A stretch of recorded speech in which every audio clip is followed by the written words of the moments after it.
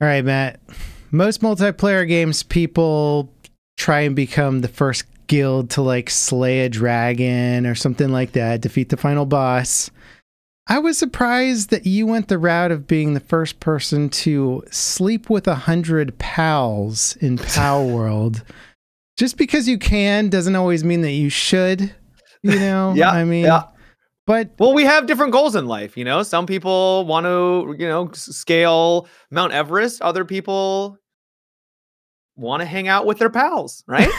hang out. We'll call it hang out with your pals. It's just a weird thing to add to your Wikipedia page is all I'm saying.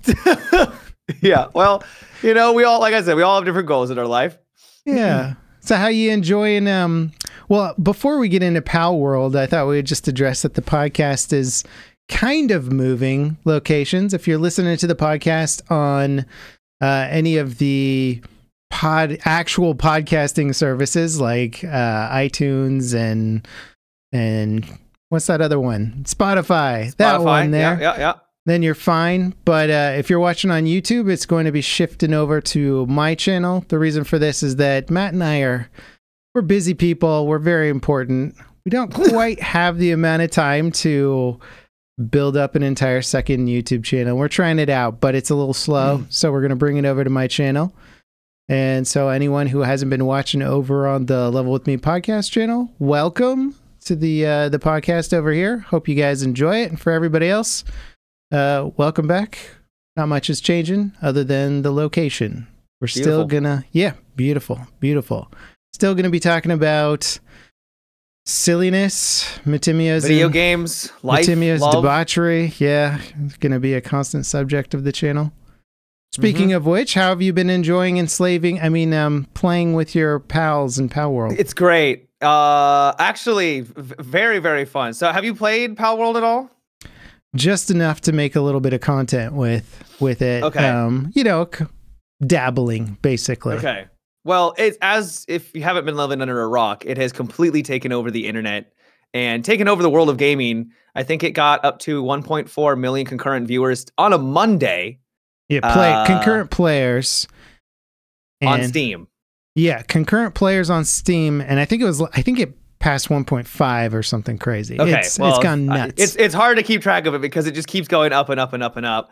It is the second highest concurrent out of a paid game ever on Steam. First place going to PUBG like 6 years ago when that originally came out. Yeah. PUBG took over the world and had like 3 million concurrent, which is just absolutely bonkers. But the fact that this has now surpassed Elden Ring, Baldur's Gate 3 for concurrent, and those were literally game of the years, just goes to show that there may be a market for a Nintendo, or not Nintendo, a Pokemon style battle game on PC that actually plays reasonably well. Yeah. I've been trying to figure this out because it is a weird anomaly. Palworld, for jumping into it, because you see the trailer and you're like, it's like weird Pokemon with guns, basically. You're like, this seems like such a weird kind of cash grab type game. Yep. But you get into it and you're like, this is actually fairly enjoyable.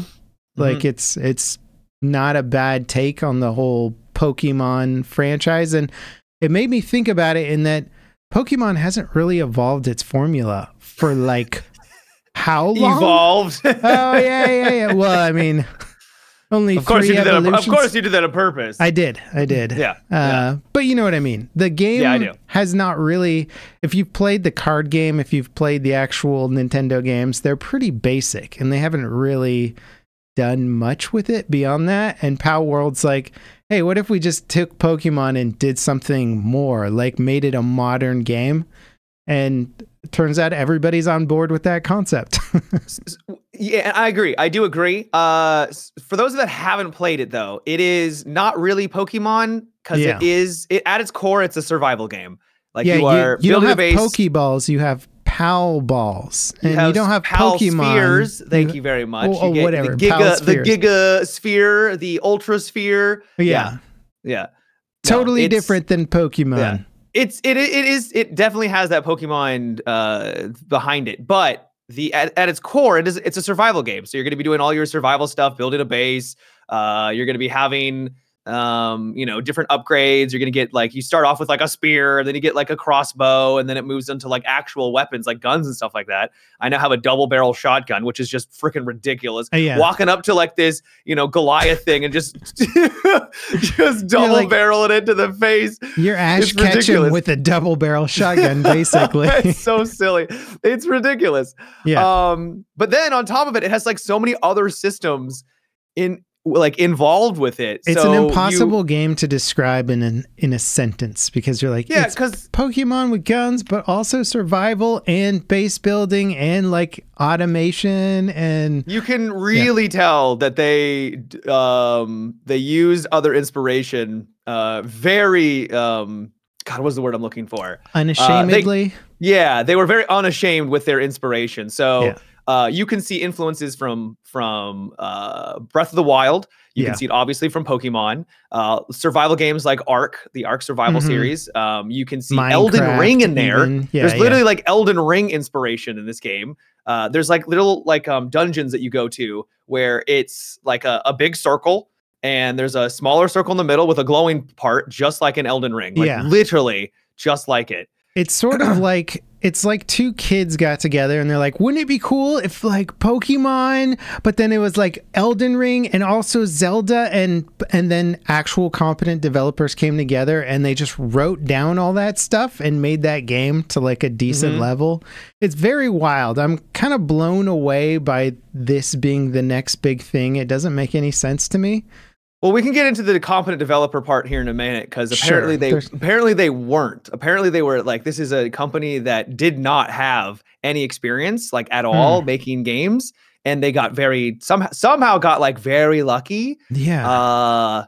So they didn't even know about like really like basic game development terms, and they were all like watching tutorials on how to make stuff. So we'll get to that in a minute. But fair enough. Yeah, the game. There's just so many systems involved that are it's just satisfying to go up, capture a PAL, and then go and see what that PAL is good for. Because sometimes they're good for your base. You can automate it so that they are trying to farm, or they will make stuff for you. So you can automate a lot of it. It's a little janky. That they're called pals too. They're like, definitely not slaves. They're pals. They're your friends. Well, they're farming, and then they, you take care of them. They like working for you because they're your pals. I like how I have like a barracks barn for them as well. It's just rows of beds. It's like, all right, go to sleep, everyone, because we're gonna be up early in the morning for some more work. This is a friend whip. It's a friend whip. They like it. They enjoy the act of being whipped. There's literally like a command deck that you can build where you can increase how much they work. Oh, nice. So you're like yelling at them. You can really push them if you want to. Nice. Yeah. It's such a weird game. The fact that, so I have to kind of like wrap my mind around what you just said, which is like, these are kind of a lot of first time devs here. Yeah. What I feel like that almost goes to show is like, bringing fresh talent or fresh ideas. I don't even know if I call them fresh ideas, but sort of a different way of thinking or approaching game development can often be the thing that gives you the next big, because you got these professional jaded game developers who maybe haven't had a good original idea in a long time because they're just kind of creatively burnt out, and then you bring in these new guys that are like, how do we make stuff shoot things? Let me Google that. Or they just got really lucky, at the same time. Yeah. Well, I mean, okay, but to make a multiplayer game of this scale is incredibly difficult. Yeah, they didn't just like hit the right button and it worked. But the fact that all these systems somehow work together is what I mean by lucky. Yeah. Like, it's nonsense when you really get down. You can literally get an upgrade. You can get an upgrade which turns a toucan into a grenade launcher, where he fires eggs out of his butt at the enemy, and like it deals massive damage. You can use as it would. You can. There's like a flamethrower. It's just a PAL that has the ability to basically, you pick it up and you start using it like a flamethrower. One thing that I really appreciate is that if you want to, you can like get really deep into upgrading and figuring out what the perfect PALs for you are. So each one, when you capture it, will come with like perks. Some of them are negative, some of them are positive. The positive ones you obviously want. Now, when you're first just capturing them, it's pure luck, right? Right. But then you can breed them. So if you get two pals I that are didn't the even same know type, about the breeding set. It's so many games. It's so many games. Exactly. So you get two of like, they have the perks that you want. Then you breed them, and they have a high percent or a chance of getting their children. They make an egg, and the egg you can then incubate, which then has a chance to have these are not slaves. These are your friends. They're your pals. They're your pals. Thank you. You breed and they will take have a their chance. offspring to then fight for you. Yes. They will then have a chance to have those perks. So some of them can be used for offense. Some of them can be better for your base. Like they lose their sanity less so that you can, make work them harder and all that. So you can really kind of tailor not only your base building and your the automatic part aside of the things, or you can have them for combat.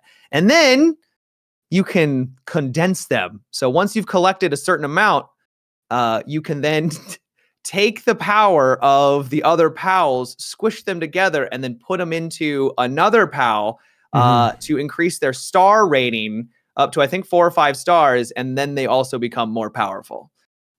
So there's actually a decent amount of depth into that if you really wanted to dive in. It's really crazy. It does make you also wonder about just like, has anyone thought that Pokemon is basically just like glorified dog fighting, essentially? I mean, no, absolutely. 100%. I'm sure everyone has kind of had that. Pikachu's like, you're my best friend, Ash. And he's like, go fight that giant bear. Yeah. He's like, what? Yeah. Okay. Why? Why am I doing this? I said fight it. In fact, that's all I really want you for. It's just fighting in this tournament. And friendship. There's friendship. Friendship and lessons. Yeah. But it's really mostly about the dog fighting tournaments. Yeah. And combat. Yeah. But Ash is a good guy. Of course. Not a poacher or somebody who trains woodland creatures to fight to the death in an arena. Well, they don't, at least in Pokemon, they don't. They always get knocked out. They don't actually die. But in Palworld, they die. And it's really funny, too, because when they die, they basically turn into giant balloons. So you'll take out, just this huge pal. And then it just bounces around, kind of. Mm-hmm. Yeah, it's a fun death. Yeah, it's just a fun game that is not sinister in any way. Not at all. Yeah. There's descriptions on a lot of them, and some of them are pretty dark. Like there's one that's basically just big hands, and it's got like a tiny little like round body, and it was used as a form of execution where it would just like rip off like limbs and stuff like that. So that was one of the descriptions. It's like, oh, what a fun little tidbit about this pal. I can't wait to use him in battle. I love, it's like this, it's like a fun cartoon world. And then you're just like, what kind of nightmare society is this? Yeah. So what do you think? Game of the year already? It's, we're not even out of January. Right now I would say that it is the game of the year. Yeah. But that's because it's January. Yeah. And all the good games are coming out. Summer, holiday season. Yeah. I do think that even if it's not game, I don't expect it to be game of the year. I don't. Sure. But even if, it's not, I think it will get recognized probably at like Game Awards and stuff like that, or at least people will be talking about it for a long time. I don't think it's going to be a game that will stick around in the public's mind for like months and months on end. It's not going to have the same longevity as Baldur's Gate 3, because if you go look at Baldur's Gate's stats on Steam, they're still ridiculously high for a single player. Do you think this is going to kind of fall off in the way that like say Valheim did, where it's like it's fun, it's cool, everybody's talking about it, but it doesn't it probably won't have the lasting factor in the sense that like you're going to grind all of your pals up to their max levels and do all that stuff, and then you'll be like, okay, next game. I think it's also dependent on how frequently they update, because apparently they're going to come out with a roadmap soon. And if it does get a lot of updates, then it might have some legs to it, because they're going to be adding PvP. Well, these guys just made a buttload of money. Holy smokes. Which they probably on the one were hand, not expecting that. Which on the one hand could infuse and give them a lot of incentive to keep pushing it. Or it could also be like, all right, we made our money, we're out, kind of a deal. Because that does happen sometimes. But related to Valheim, I think the reason why I still think Valheim is a fantastic game, and I still think it gets discussed a lot. A decent player base, to be honest. I think it's not like tiny or anything. And I think it's had an impact on survival games because it was so large when it launched, but it just didn't get very many updates. And so it kind of petered out because like, why would I return when nothing's really changed for like an entire year? So if Palworld adds PvP, they flesh out their systems, make it a little bit less jank in certain situations. I think people could be playing this for a long time, but I don't expect it to be like having like a long tailwind where it just doesn't die, or it keeps this millions of players for an extensive amount of time. You know, what you said about Valheim not really getting a lot of updates made me think about a conversation I was having with a friend recently where we were talking about early access titles that do really well, in that from a business standpoint, it almost makes sense to just run away with the money and not reinvest it in the game, because you're not going to see that money come back, or the odds of it coming back are less than just keeping it and making a new game with that money. So yeah, it's like Palworld from the business standpoint. At this point, it almost makes sense for them to just be like, all right, deposit that check and just move on. Yeah, throw out a couple of updates so people can't yell at you too much, and then move on from there. Yep. Because, yeah, it's like, okay, well, what are you going to do? Sink millions and millions and millions into post-launch content as the player base gets lower and lower? I mean, it probably would make them money, but it's just one of those things in the business world where I think a lot of the times they go, oh, early access game made a ton of money. Do we really need to do the second half of development, or should we just move on and do something else at this point? It's one of the reasons why I now judge games in early access as if it's a release, because I'm so tired. So tired of early access titles where it's like, trust us, it'll get better. I think everybody does now. Now it's like, this is the launch. You've launched the title. Your early access tag is fine. Like you can be like, yeah, this is still the early build, but I'm going to judge it as if it's a release. Like, this is a paid product. We've paid for it. It's not a shield like it was. At least I don't consider it a shield like it is. Yeah, it's definitely getting abused by a lot of developers to a certain extent. I won't say it's always is, because sometimes devs really just are like, we need more money to keep going, so we need to start selling it now. I don't think any developer wants to launch a game in early access, because I mean, if you're working on a cool product, you want people to see it in its best state, in its finished state. Yep. You don't want them to load up your last 2 years worth of work and like have it bug out on them and then be like, oh, this sucks, and you're like, yeah, I know, sorry, like it's still work in progress. No, I do agree, but that doesn't mean as a consumer I'm going to give them a ton of leeway when it's like, this is still a paid product. But I understand. I got you.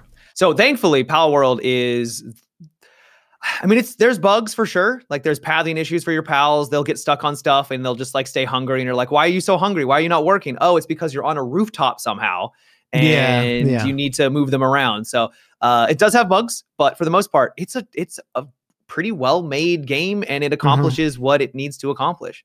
Yeah, given the level of competence of the developers, the bugs themselves are not like horrible considering what AAA developers launch these days. You're sort of like, well, this is pretty competent for an early access for sure.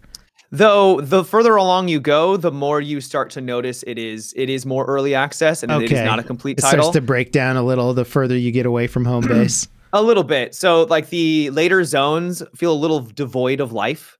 I mean, the early zones kind of feel that way too, but like there's like a big fire and a ice like continent, you know, like the map is humongous. It is way too big in my opinion. It is giant. Now, if you're playing PvP and you got 32 other people and each person has their own base and they have multiple bases, then I guess that would make more sense for why it is so large, because you would need that space and it would all be filled up with, player buildings.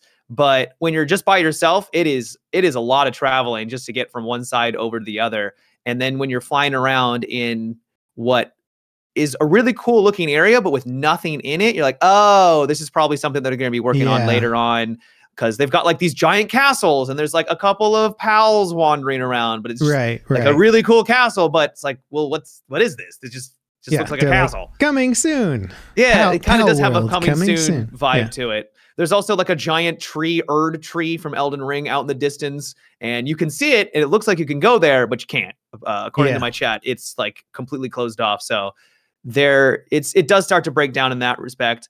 Also, the grind gets crazy towards the end too. I want to say it took me like 6 hours to get like only a couple of levels.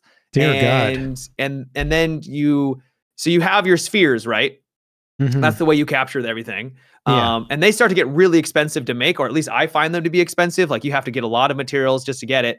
And then on top of that, the higher level pals that you're trying to capture take a lot of balls to actually capture because it's percentage based. So you try to get down their health. You throw the ball, and it'll be like a 10% chance. You're like, what do you mean it's a 10% chance? Like, I'm their level. I'm using the highest level ball that I can. Like, what more do you want from me? So it just feels like you're throwing resources away. It's also stupid when your pal kills the pal that you're trying to capture, and you're like, oh, okay.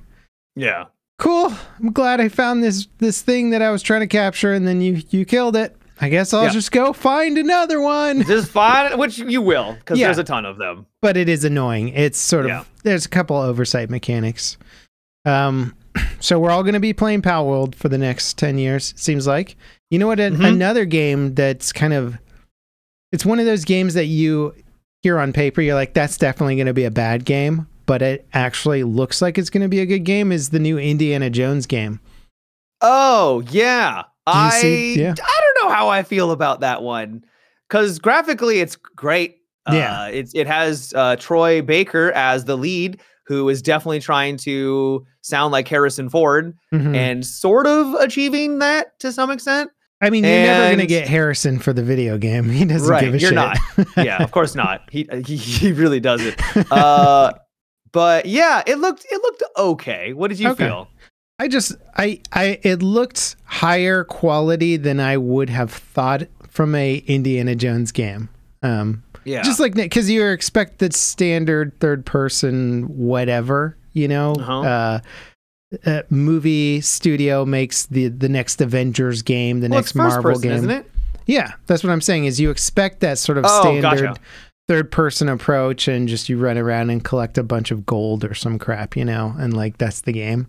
It just looks, I don't know, it looks unexpected. I'm curious about it because there's been a bunch of decent first-person games based on movies, like the RoboCop game and stuff coming out. And I'm like, could Indiana Jones fall into that same vein? But it is a bigger studio, so we'll see. I'm a little concerned about the gameplay, because there's like you're using your whip, and but it's like, what is the core gameplay loop going to be? I haven't looked too deeply into it, though. Yeah, it's 50 Shades of Grey. Actually, you just, with the whip the whole time. Oh, okay. Well, then sign me up. Yeah, I figured you'd be into it with all that whipping your pals you've been doing. Get back to work. It's funny. There's a pal so they number all the pals. Yeah. This is just real brief. It's because it's funny.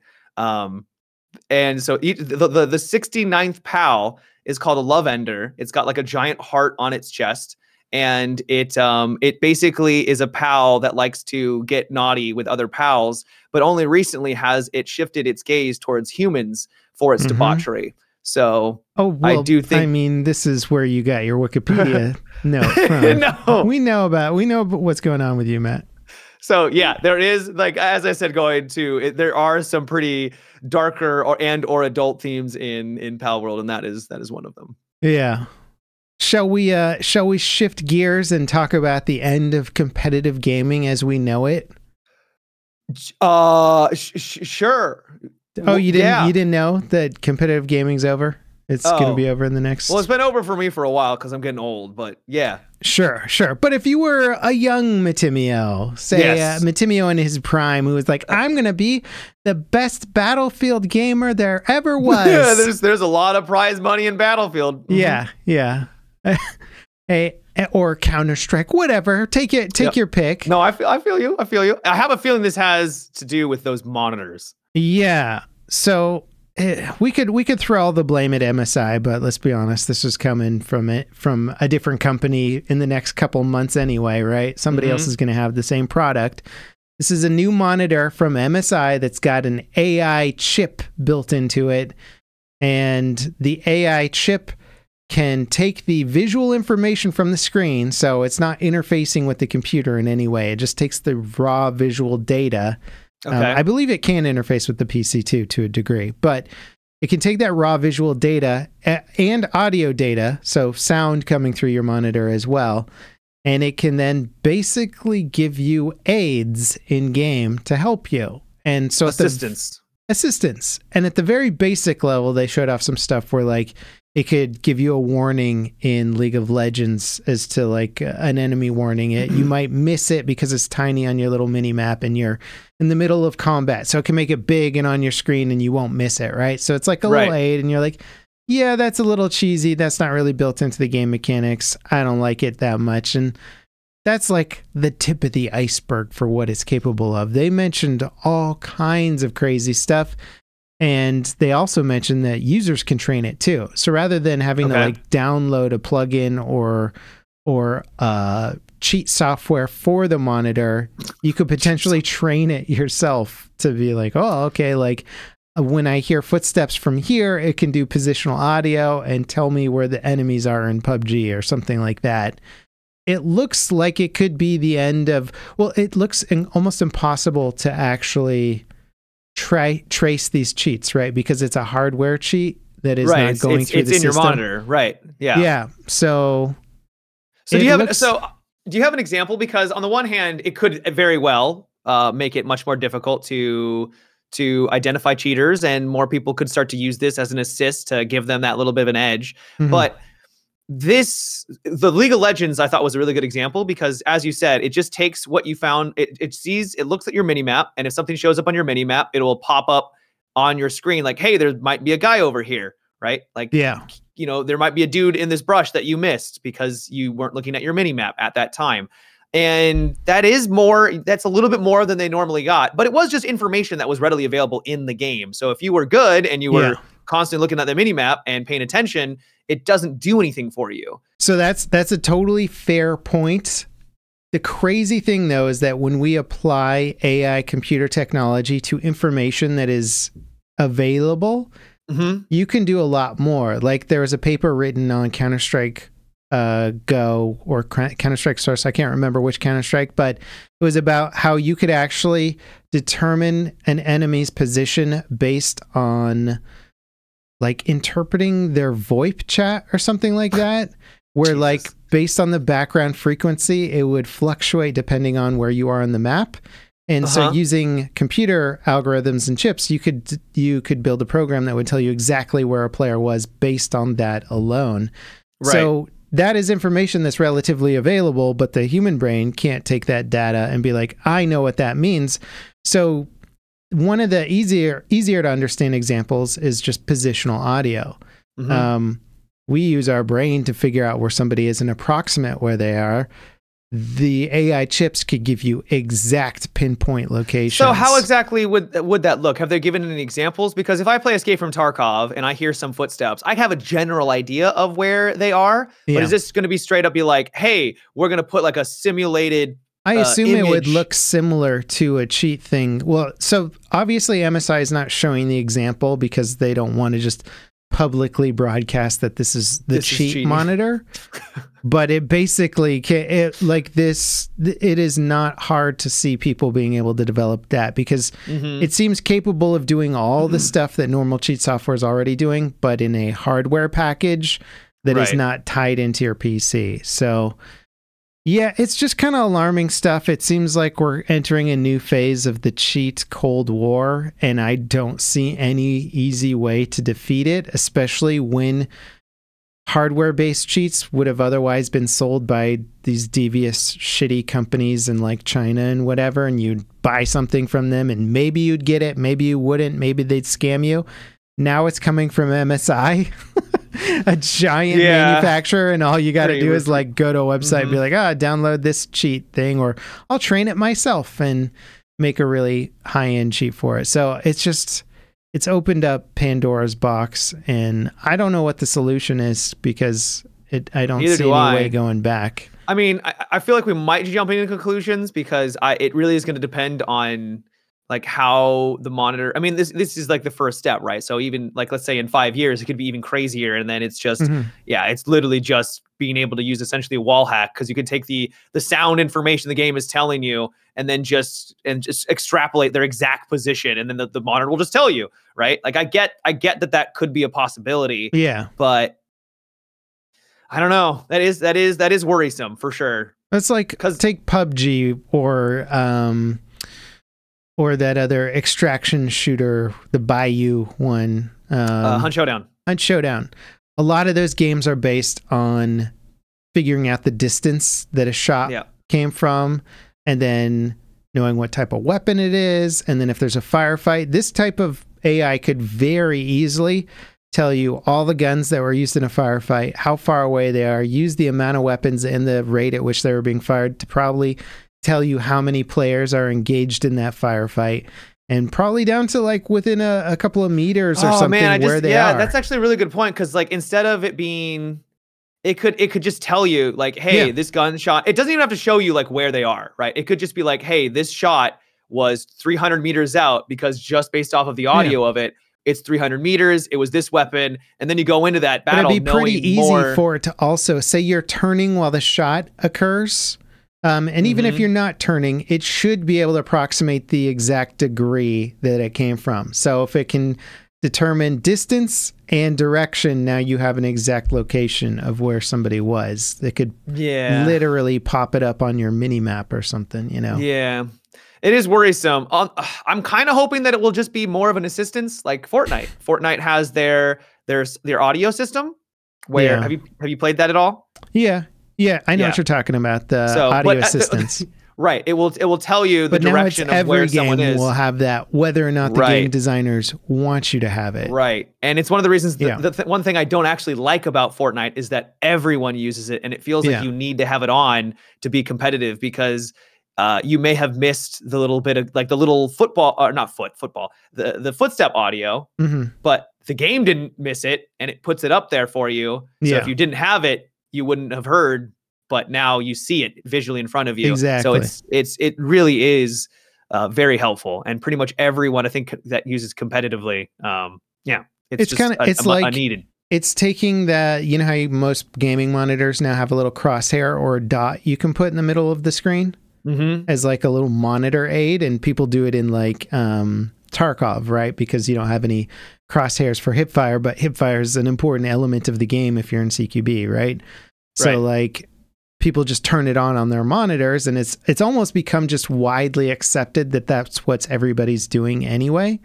Oh, okay. This is just going to be an extrapolation of that, right? It's like, well, okay, it's whatever. It's just a dot in the center of your screen. Anybody can do that, and whatever. This is going to be like, well, okay, it's just a little audio assistance. It's just telling me kind of the direction of the footsteps. It's just warning me that I missed a footstep off to the left. It's just telling me the exact distance and location of an enemy based on sound, which I would probably have been able to figure out anyway. It's just a slight literally aid. just showing me their position through the wall. Like, don't worry about it, you know? No, I hear you, man. I know you're trying to like defend it, but I don't see this going any other way than just basically I wouldn't say I'm trying to defend it. It's more of I want this to be more of a wait and see, because it could be terrible, but we could also be jumping the gun.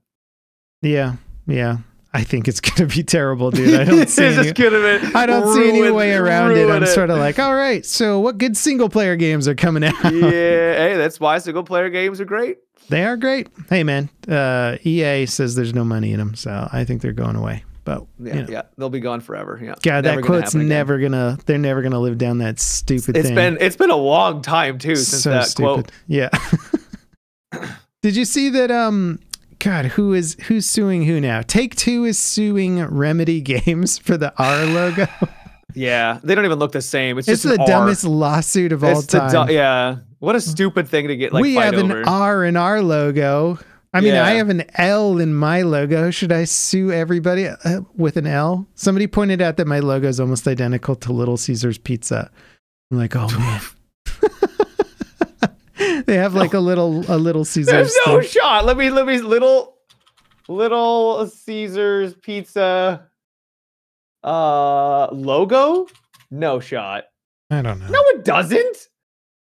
There's a version of it. Okay. It's like, that's the logo I remember. It looks normal to me. I swear, I think they might have done a Little Caesar collab with, here it is. It's Call of Duty. Little Caesar logo Call of Duty? Yeah, type that in. Little Caesar's logo Call of Duty, and you'll see my logo there. They made a Little Caesar logo that looks just like mine. Level cap. Okay, now I see it. Yeah, the LC. Yeah. That's not your fault though. That's them. Yeah, well also I don't really care. Right? Yeah. I'm just like, whatever. They're not trying to assume my thing, but yeah, the Rockstar Remedy thing is insane to me. It's just like they don't look the same at all. Like, it doesn't look like the same logo.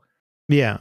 And also, yeah, it's just like there'd be a case if you were trying to steal sales or exposure by people thinking you were the other thing. That's going to be impossible to prove in a court of law. It's like, it's also, they're both well-established companies. It's not, yeah. We both start with an R. I'm suing you. Yeah. No, it's dumb. Yeah. Companies, I mean, I get, so you have to protect your copyright. And if you don't protect your copyright, like, you can run into your own, like, that can cause its own problems.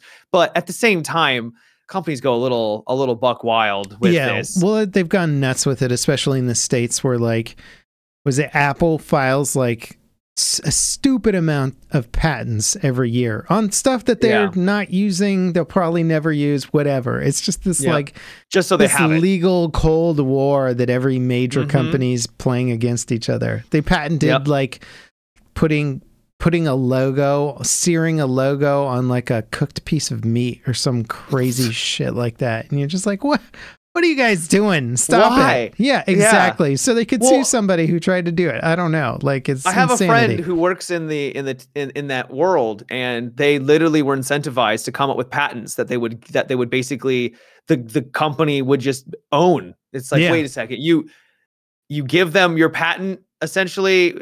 What? They get like a little bonus for it. It seems really scummy too. Yeah. And so they just own all, like, these giant companies just own so many of these random patents because it's a maybe very one day easily abused system, because clearly it was designed to protect something you invented or are going to use to use. Yeah, you're planning to use it in an upcoming product, and you don't want somebody to like steal your idea and then screw over your whole production. But they're just like, well, I don't know, what if you made a wheel that did this crazy thing, and then they patent it, and you're like, you're not doing that though. Like, now if somebody else tries to do it, you're gonna be like, pay us $1 million. It's ours. Yeah. You're like, okay, you didn't do any of the work, you bastards. Doesn't sound like innovation. Sounds like corporate greed, as capitalism is. It is what it is, man. Speaking of capitalism, oh man, yeah.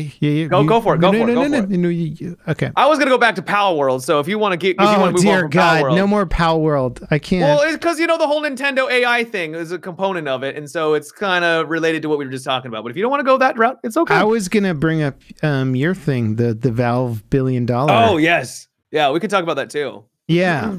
So speaking of capitalism, how much do you think Valve made from selling CSGO cases last year? Well, so it was a headline. I didn't look too deeply into it, but BS. it was apparently according to data. This isn't an official statement from Valve, because they would never tell you what they made. But they made $1 billion. On people just trying to get their little knife skins or whatever, man. Yeah. God, it's so gross. I don't know how Valve, I don't know, because like they're like the one company that has been able to get away with it. Yeah. Like there's other, like EA does have their EA Sports stuff where they have gambling too, but they've been slapped around. Like the European Union, I think, has really hammered EA with their as they should. Their loot crates with FIFA and all that stuff, whatever they do with that. Yeah, it's become like it's become labeled as gambling in a lot of countries. It is. It's very predatory stuff, and it certainly makes a lot of money from people who are vulnerable to addictive tendencies, Yeah. But yeah, the loot crate thing, this Counter-Strike skin thing is wild. They sort of get a pass because they're sold on gray markets.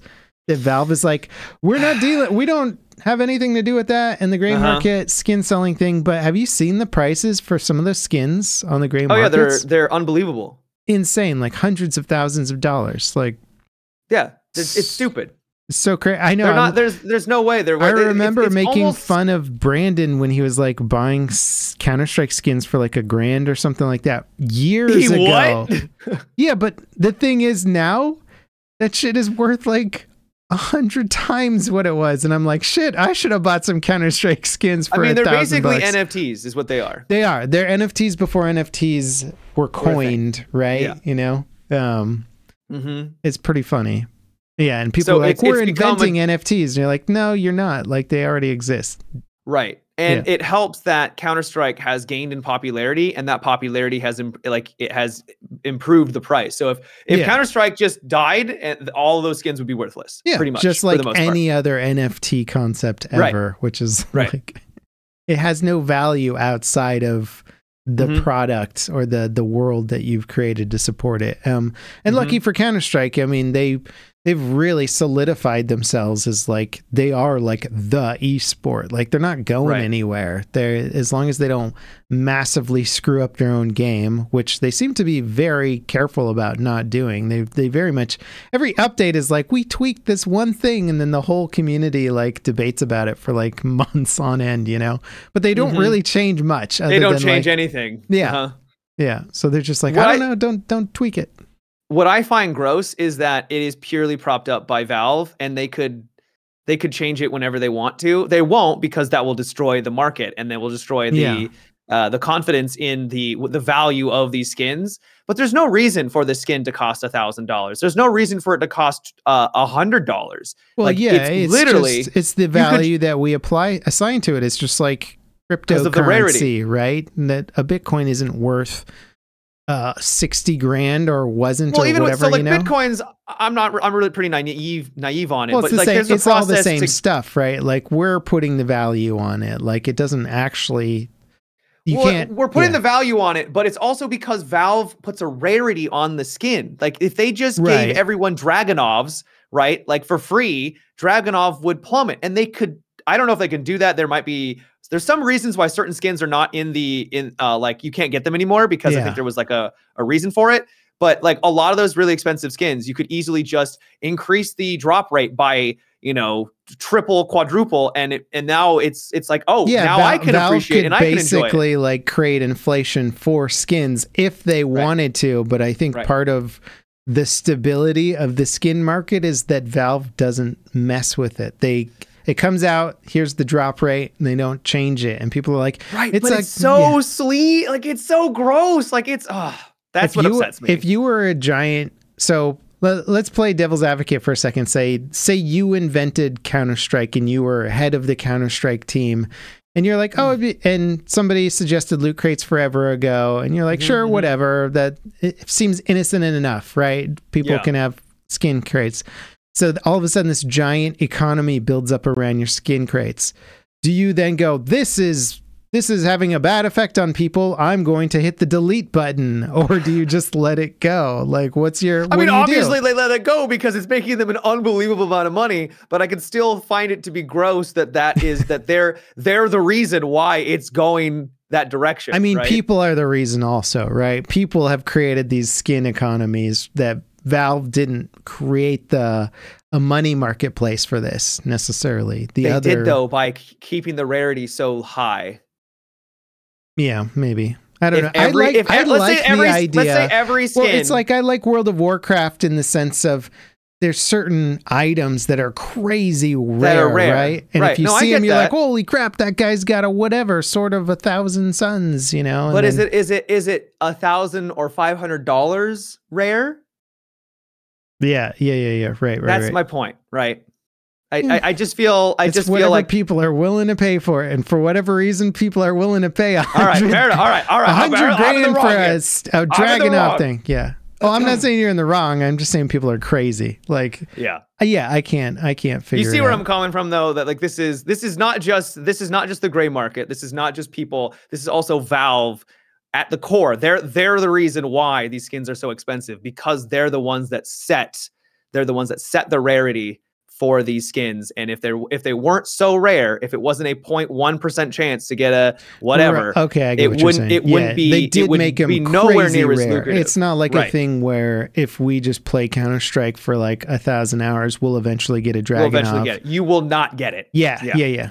That's my point. That's a fair point. Okay. I do still kind of like the concept of it, just because if you see it, it has that like, oh my gosh, I haven't seen one. It's like seeing a really nice car when you're driving down. You're like, holy crap, is that I don't know what nice cars are. Is that a Lambo? Yeah, those aren't even that rare anymore. You see them around, Not where I reside. Not your neck of the woods. You see like a horse and carriage. Bugattis. Yeah. You guys got some Bugattis or something? Those are like $1 million cars. Yeah, that's the Citron or Citron. Is that it? The crazy. I don't know. We know our car stuff. Let's turn it into a car podcast. There Matt. we go. We know our stuff. Have you seen the one with 4 wheels? It's pretty cool.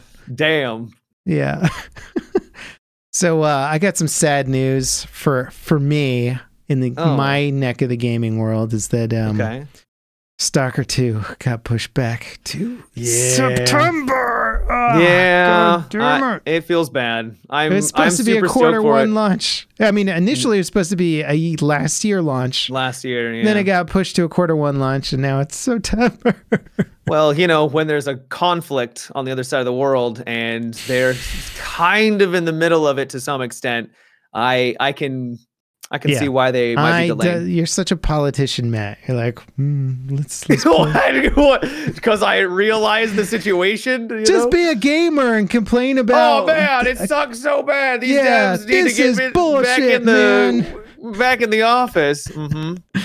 I'm on board with the Stalker 2 train. Whenever the game launches, I'll be playing it on launch day. I'm very excited for it, but it is, it's a blow when you're like, oh, we're getting it this quarter, baby. We're getting close. Yeah. And then you're like, September, boom. I think they said that this is the final delay though, that this is like a hard release date. So, that kind of reassuring, but we've also had games that are actually coming out soon. Skull and Bones that has had 25,000 delays. So who knows if they're going to have a similar. I know they're competing. They're competing with Star Citizen for most delayed game. Yeah.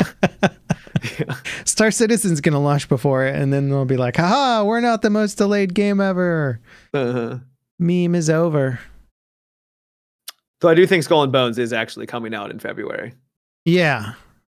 I've the hype for that game for me. I think I lost hype for it like years ago. Where like, I don't think there's any hype for it. The concept, I was like, this is cool, and then it just kind of after a while, I was like, all right.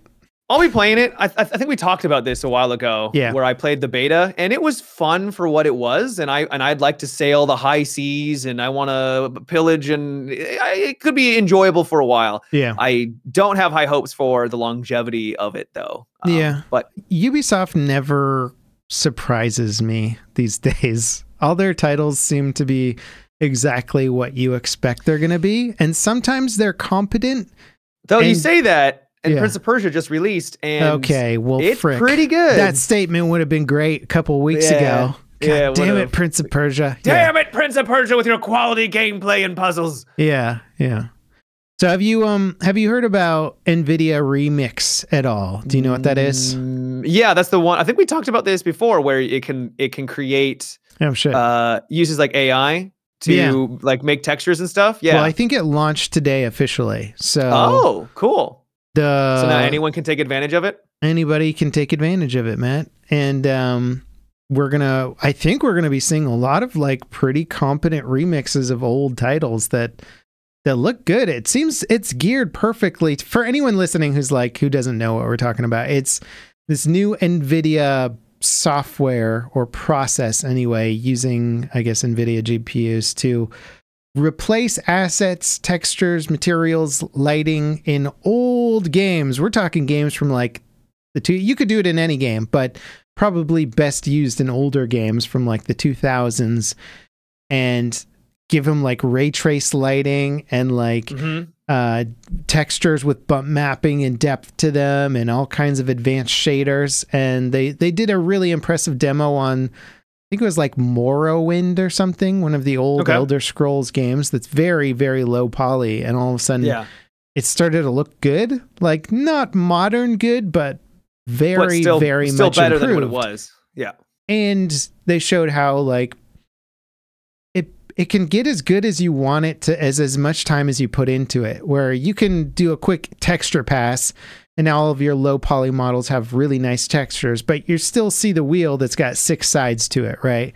So then you want to spend a little more time and you want to replace the wheel with a high poly wheel. And then you spend a little more time and you replace the characters with higher poly character.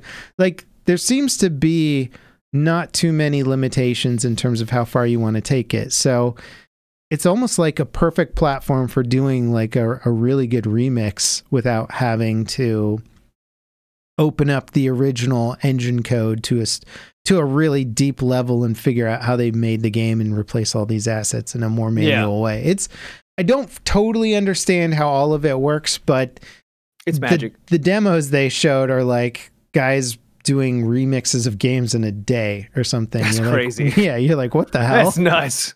Yeah, because it pulls from AI texture libraries and stuff where they're just like, what would old marble look like in super high resolution? They give it like a super low res texture from Morrowind and it like upscales it like 50 times. And you're like, holy crap, that looks amazing.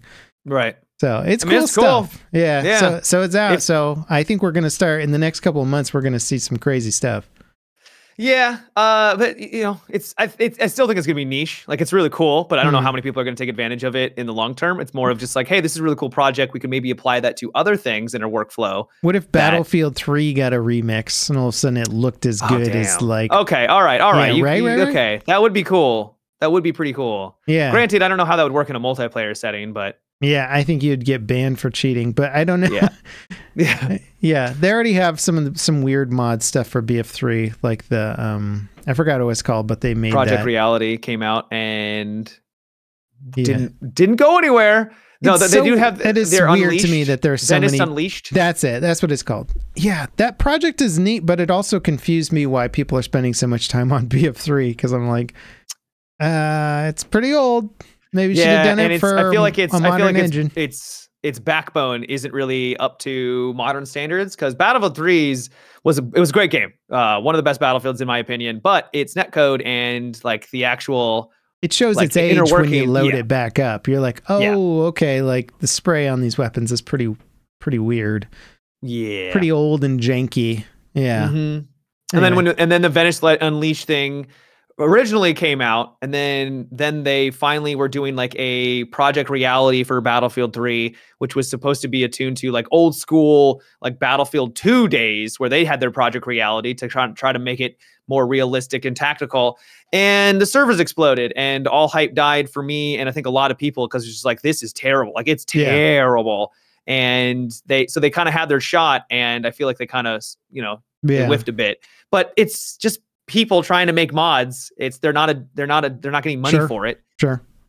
Yeah, and it's the Milsim world, which I think is one of the weirder gaming niches because they're so obsessed with recreating certain things to be as authentic as possible, and they're like, gameplay is a distant second to this working the way it works in real life. And so any normal gamer boots it up and is just like, why do I have to press 10 buttons to do something basic in the game? Because in real life, I don't have to press 10 buttons. I do it naturally. Yeah. Do you not want 10 different ways to crouch and in your stances? Do you want your gun partially ready and more ready and all the way ready but then kind of not ready? You need 7 of those at least, Matt. Like, no, you don't. No, you don't. Yeah, I don't quite have the appeal for it either, but I can't appreciate games that look and feel authentic. I just don't wanna... That's what I'm more interested in, is the authenticity. That's kind of the theme you may have noticed over the years is love authenticity. Yeah. Yeah. Well, because I think it applies more because everyone likes to go, it's realistic. Who cares? I'm not playing a video game for realism. You know, when I get shot, I don't want to feel the shot. I want it to feel authentic. Matt, I want to feel should wear like a vest. There. You should wear an electric. There are vests. I know. God, there are. Why do people do this stuff? Yeah, I saw a commercial for it and it was like, oh man, it feels like I'm there. I'm like, really? Okay. Well, what if it gave you the exact? You could tell where you're getting shot in the back from, and you're like, that cool. shot Like, it'd came be from kind of 45 degrees. cool. Yeah. Especially if you're doing like VR, but at the same time, it's like I don't want to feel like I'm getting shot. You just dial it down. The hardcore players are like, "What's your vest setting at?" Yeah, they're just getting like punched in the back. Yeah, let me. Mine's dialed up to 11. I die if I get hardest shot. of hardcore. Yeah. I mean, it would incentivize you to not get hit ever. Like that would really change. Like if it actually hurt. If you got hit in a game, you just play it like Tarkov and just be in a bush the whole time. Oh, I would be I'm already a rat in Tarkov. I would be the biggest rat. What do you do on your stream? Are you just like in a bush and you're just chatting with people? And you're just like, how's it going? So when I stream Tarkov, I take it slow. Like I'm wandering around. But if I hear movement, I immediately, and this is true for a lot of people. You hear movement, crouch, wait. Yeah, listen. Sure. And just hope that they didn't hear you, and then if they walk past, you got a free kill. But if they also heard you because they're using the headsets too, they probably did the exact same thing, and so now it's just two people crouched in a corner, just like, and then slowly backing away. Yeah, pretty much. Yeah, that's one critique that people have right now for the game is that. You're incentivized with the very fast time to kill and the accuracy of the weapons is that if you hear someone, just rat it up because if they didn't hear you, like you're going to have a really big advantage. Yep. Yeah. My favorite kind of gameplay. Just kidding. Yeah. Rat. I did come across someone who was, there's extracts in the game where you have to leave the map and there's a strategy where you extract camp. Yeah. And I went against someone who was at one of the extracts underneath the car that was by the extract. Yeah. And he took me out. And it doesn't feel good because you just spend a lot of time gathering it. And you're like, oh, I extracted. You're like, I'm home free. Yeah. And his name was the Rat King. Yeah. And I was like, oh, good. And he had like 2,000 hours in the game. I'm like, bro, seriously? This is how you're going to play? Like, fair enough. You do you, I guess. Yeah. I can't do it. I can't do it sometimes. I want to love games like Hunt Showdown, and then some dude's just like in a bush, and you can't see him. Like I've watched footage back, and I'm like, I can't see the guy. Yeah, I'm looking where the shot comes from. I'm just like, don't know. He's wearing a bush in a bush. Incredible audio though, and it's so very hard to make no noise in that game unless you are literally not moving at all. Like if you have your headset on and and they're crouching and they're walking around, you can hear that. So there's no way for them to just go like completely remove the audio. Yeah, which is nice. So if you pretty cool. Just listen, you can usually hear where people are. So it's hard to get that that shot, that stealthy, completely stealthy. Play style off, but I do hear you. It can get very. I'm gonna give ratting another try. I think when Gray Zone starts doing some public tests and stuff like that, because that one looks cool. Game. Yeah. The bigger world appeals to me a lot because then it probably lessens the usual spots and the spots that people are like. Having one choke pointy extraction zone is very easy to camp and annoying. So it seems like Gray Zone's going to lead more to like trying to cut people off, see where they're going, and then try and get in front of them somehow, or something like, or just having to have a more legitimate, like, hey, they're trying to get away. I'm just going to try and shoot them, and now we're in a firefight, as opposed to. I heard one thing that I'm hoping that they do is incentivize group play and not punish people who get taken out while playing with friends. I don't know if maybe I'm wrong. Maybe this is another game, but you will be able to, like, if your teammate dies, right, you can go over and revive them. You go through an extensive process and go through a lot of animations like in Tarkov, but you can then bring them back so that they're open heart surgery. Yeah, pretty much. Yeah. Like it's going to take a long time, but if you've cleared everything and the coast is clear, you can then go on in and be like, hey, your game session is not over anymore. And you don't just have to listen to us having a good time. You can join back and play with us, And fantastic. Let's make it a game that's fun to play with friends, So it's like, it's perfect, right? Because you don't want somebody to be able to be completely revived in the middle of a firefight. And then you're like, didn't we just drop that guy? He's back up and fighting us again. That's really annoying. So yeah, you create the situation in which you can slowly whittle down your opponents and then take them out. But whoever wins gets to get all their teammates back, Right. Makes sense. I like it. It's perfect. You've Or been, just yeah. Go on. I was gonna say, you've been watching anything good lately? I know you enjoyed Reacher season 2 a lot. Apparently, I'm one of the few people that didn't really enjoy that episode. No, I've seen some articles online that were like, Reacher season 2 was like the worst thing I've ever seen. I don't know if I go that far. It was wrong. I don't know. But, yeah, if Jason's in chat, he's gonna lose it because he's like, Jack Reacher. I have been watching For All Mankind. I don't know if I mentioned this before, but I watched all of season 2. Okay. I watched season 1 like a year ago or 2 years ago. Really liked it, but for some reason just didn't continue on with the seasons. So I'm on finished all season 2. I'm like halfway or third of the way through season 3, and it's a fun alternate history space race that never stopped show, and I love it. Little melodramatic at times with some of the characters in relation. It's Apple TV. Yeah, I'm gonna check it out. We're like 2 seconds away. We're watching our last Netflix show, and then we're gonna switch over to Apple TV, and then I'm gonna binge all of that stuff. You've got a lot of great shows. I'm not a big fan of Apple as a company, but their catalog's pretty great for their shows. They've got a lot of good stuff. I know I want to watch that Tetris movie, but it's only on Apple TV. So I'm like, I haven't seen that one. It looks good. It's like about the guy who invented Tetris. And apparently it's a pretty interesting, I did read up on it a while back, and it is an interesting story because I think somebody's going to correct me on this, but he invented it where like basically because he invented it in a communist country, the rights of Tetris belong to the state or something like that. So yeah, it really screwed up like his ownership and distribution of the game and all this stuff. But yeah, I kind of want to watch the movie to get all the facts on it. I've been watching a show on Netflix called Boy Swallows Universe, and it's a very interesting show. That's a weird one. It's based on a book, I believe, and it's weird because it's kind of got this sort of fun, almost adorable at times, coming of age vibe, but it's also extremely dark and about like heroin drug dealing. And it somehow mixes them together, and it's good. I'm a couple episodes in, and it's quite good. Wow. Yeah. You know. Never heard of it though.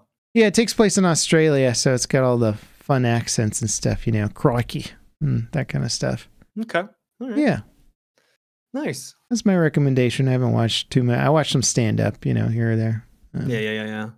I've been doing a little bit of reading. Read a book called Farlane. It was all right.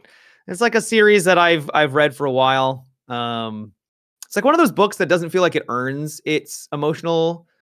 You know, when it's supposed to be emotional, it's like emotional, but it's like you didn't really earn this. Like the way you did it felt a little manipulative, and it was kind of like one of those books where it's like, I liked it, but yeah, it's a lot of modern TV nowadays too, where they're just like, this is the sad part, and you're like, I'm not sad. Like these characters, I'm not sad. Yeah, these characters annoyed me for the past 3 episodes. I'm kind of glad that one's dying now. I'm glad they're dead. Yeah. I'll say it. I'm glad old Jimmy's dead. If he dies, he dies. He dies. He dies. Yeah. Okay. Well, I won't read that book then. I didn't think you would. It's also very strange because the author claims that it can be a standalone book, but it makes so many references to another series that he's written. I'm like, you would just not know what's going on. Like it would be terrible. You know, when they reference past history in a book and you're like, oh, well, that's cool. Like, I don't know what this means. Well, he does that all the time because it's referencing an entire book series that he wrote. And but he just does it all the time. I'm like, you would not know anything of what's going on.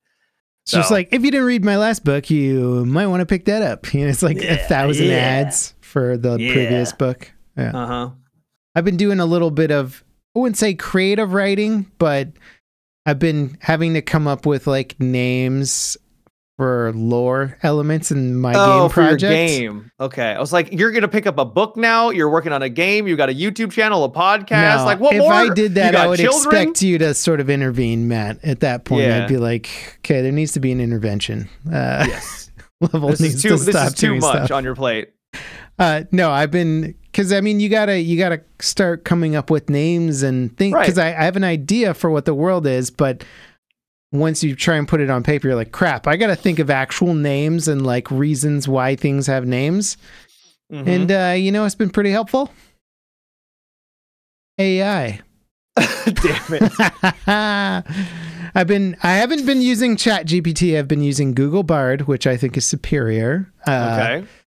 But You're like, hey, I want Eastern European names, something like that. no, actually, it's you could say that, but what I found useful is like, for example, the demo level I'm building has a magma planet, a lava planet, right? Okay. And I'm like, I need a cool name for something. I need a cool name for a planet that's like molten or fire or whatever. And it starts throwing stuff my way. And while the first batch of things might not be what I want, it gives me an idea. I'm like, okay, well, it'll be like, here's a word that comes from the Latin root of whatever. And then the next question will be like, give me a bunch of words that mean fire or lava in Greek and Latin and blah, blah, blah. And it starts throwing all these names out there. And I'm like, oh man, this is quick. Like all of a sudden I can start making names for things relatively quickly that have a root in the meaning that I want it to have, which is cool. Uh-huh.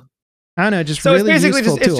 it's just a tool used to search things in a slightly faster way. It's like instead of smart, just Googling everything. Yeah, it's a smart thesaurus, but beyond just a thesaurus, you know. That's cool. Yeah. So I find that useful. I know I'm gonna get all the hate for like, oh, you used AI to make a thing. But what's funny is I don't think AI is the devil. No, it's not. And I've been chatting with other game developers about this, which is interesting because if you look at how all multimedia tools evolve, is that they all just become easier to do the thing that you did before.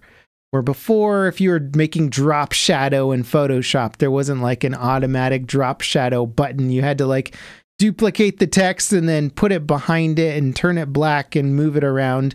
And now there's just a drop shadow button. And so it's just like, okay, there's one tool that does the thing that you needed before. I think a lot of the AI tools could be wrapped up in a similar package or a similar framework as that, in that they sort of do what you did before, which is like, okay, I had to Google a bunch of stuff and jump around some websites and open up a thesaurus and then finally get to it. And this is just kind of condensing that process to, a couple of minutes rather than 10, 15 minutes. Nice. Yeah. I don't know. It's cool though. I think it's neat. It's helping me make some progress a lot faster than I thought I was going to. Cause sounds like fun. I'm not good at that. Those creative juices flowing. Yeah. Yeah. I'm good at the visual stuff. Audio, man. I don't know anything. Yeah. No, that's fair. I'm like, that's a gunshot sound. They're like, good job. Naming, yeah, I don't know, man. You want to wrap the pod up there? We can, yeah. Unless you got something else you want. You're looking off screen. What's going on over there, Matt? You something? Just checking out my pals. Your DMs. Oh, your pal. Yeah, you got some hot DMs going on over there. You're like, ooh, yeah. Who's this? Ooh, who's this saucy lady? I had a friend who messaged me, and he uses he changes his picture all the time. And he changed it to like a very attractive woman, and so when he messaged me, I was like, oh yeah, you're some like, attractive lady has slipped into my DMs. I was like, oh, it was just which I was excited because he's a good guy, I was like, oh, that's not. Yeah, it's not the same kind of excitement. Sort of like a little different. Okay. Mm-hmm. Yeah. For once, I maybe thought I had game, and then I realized that nope, I'm still me. Yeah. Well, I think that brings us around to talking about the point of the podcast here, which is to find a special someone for Matimio. This was the point of the podcast. Yes, of course. The entire time. This is the point. Well, I mean, it's a good point to bring up our Patreon, because when people subscribe to our Patreon, not only do they get to watch the podcast live, but the money coming from that Patreon goes to buying Matimio a mail order bride from that's not third illegal. World country. No, you don't do that. I've got a list they're getting hotter and hotter with the more money that comes in. We talked about how many teeth they had last time. We almost have a full set of teeth, Pat. Okay. I mean, so anybody out there who wants to become a Patreon member and watch our podcast live and hop on the Discord and give us subjects, We appreciate it very much. There'll be a link to that in the video description. Mm-hmm. And one day we'll be able to order that smoking hot babe from some... That's so terrible level. Okay, Mr. Whip your pals into shape, you know. Oh, we got to find new ways to motivate these. That is completely different. We'll be back next week with more mail order brides and enslaving your cartoon animals to talk about. I'm sure there'll be something crazy going on. Thank you guys for watching the podcast. We hope you've enjoyed it. Check us out on all the other podcast platforms and whatnot. There's links and all that kind of stuff in the description. Check them out. And Matt will leave us with some words of wisdom.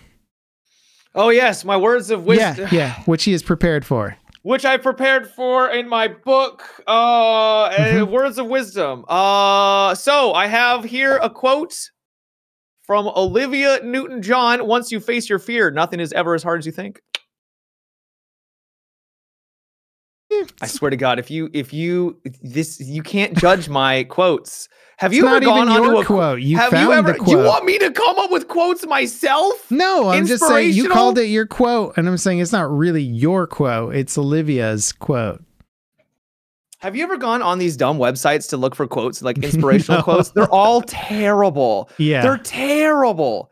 It sounds like a nightmare, to be honest. It's a nightmare. Why do you make me do this? This is fun. People need advice to go on with their lives. All right, I'm just gonna start giving like really basic advice, like sleep 8 hours a night. That wasn't basic. Yeah, actually, that would be better, to be honest, because that one. All right. So my advice, my wisdom: get at least 7-8 hours of sleep every night and drink plenty of water. It's good advice. Good advice. You're welcome, everybody. That's what I'm gonna start doing. You're welcome, everybody. This is what Patreon pays for right here. Is the life-changing advice. Matimio is the next Tony Robbins. All right, guys. Thank you so much for watching. We'll see you next week. Bye-bye.